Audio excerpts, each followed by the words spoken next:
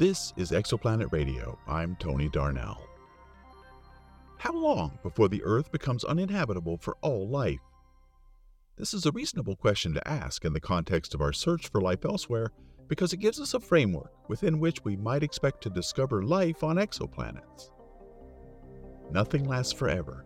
Stars live and die over the course of hundreds of millions to billions, and in the case of red dwarf stars, trillions of years. Planets are born from the remnants of their parent stars and die over a shorter timescale. Life on those planets, if it exists, is presumed to be shorter still, governed entirely by the environments provided by the combination of the star and planetary characteristics. How long life lasts there ultimately depends on how long the star lives and how it dies. Using our solar system as an example, since we know life arose here, how long will it last? Astronomers think they have an answer, and it's not what you think. Our sun is a star, and like all stars, it has a lifespan. The sun is currently in its middle age, but it will eventually get old and die. In about 5 billion years, the sun will run out of hydrogen in its core and will begin to fuse helium into carbon. This process will cause the sun to expand into a red giant star. As the sun expands, it will engulf Mercury and Venus. It may even reach Earth's orbit, but it's not clear whether it will swallow Earth or not. But well before the sun reaches this stage, astronomers believe things will get bad for life, probably billions of years before the sun even reaches the red giant stage.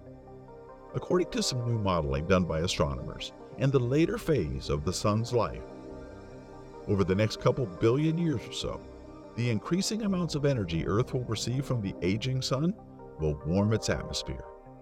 The hotter the atmosphere, the more water vapor it will trap as water evaporates from the Earth's surface. The sun's ultraviolet rays will break this water vapor down into oxygen and hydrogen is a gas light enough to escape the atmosphere. With water escaping into space, the oceans will dry up and the crust will dry out, leaving a desolate, uninhabitable world. Astronomers believe that life on Earth will end at least 1 billion years before the sun expands into a red giant. As volcanoes continue throwing carbon dioxide into the atmosphere, there will be no oceans to absorb it or life forms to store it. This buildup of carbon dioxide causes what is called a runaway greenhouse effect, turning the Earth into a hot, dry world like Venus.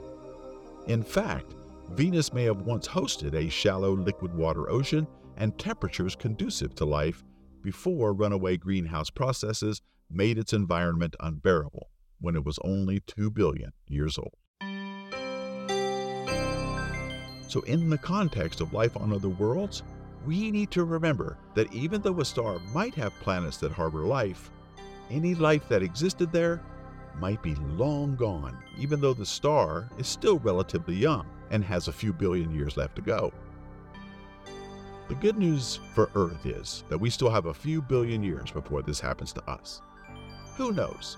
Humanity might even manage to become a star-traveling civilization capable of stupendous technological marvels that would protect us from a dying sun.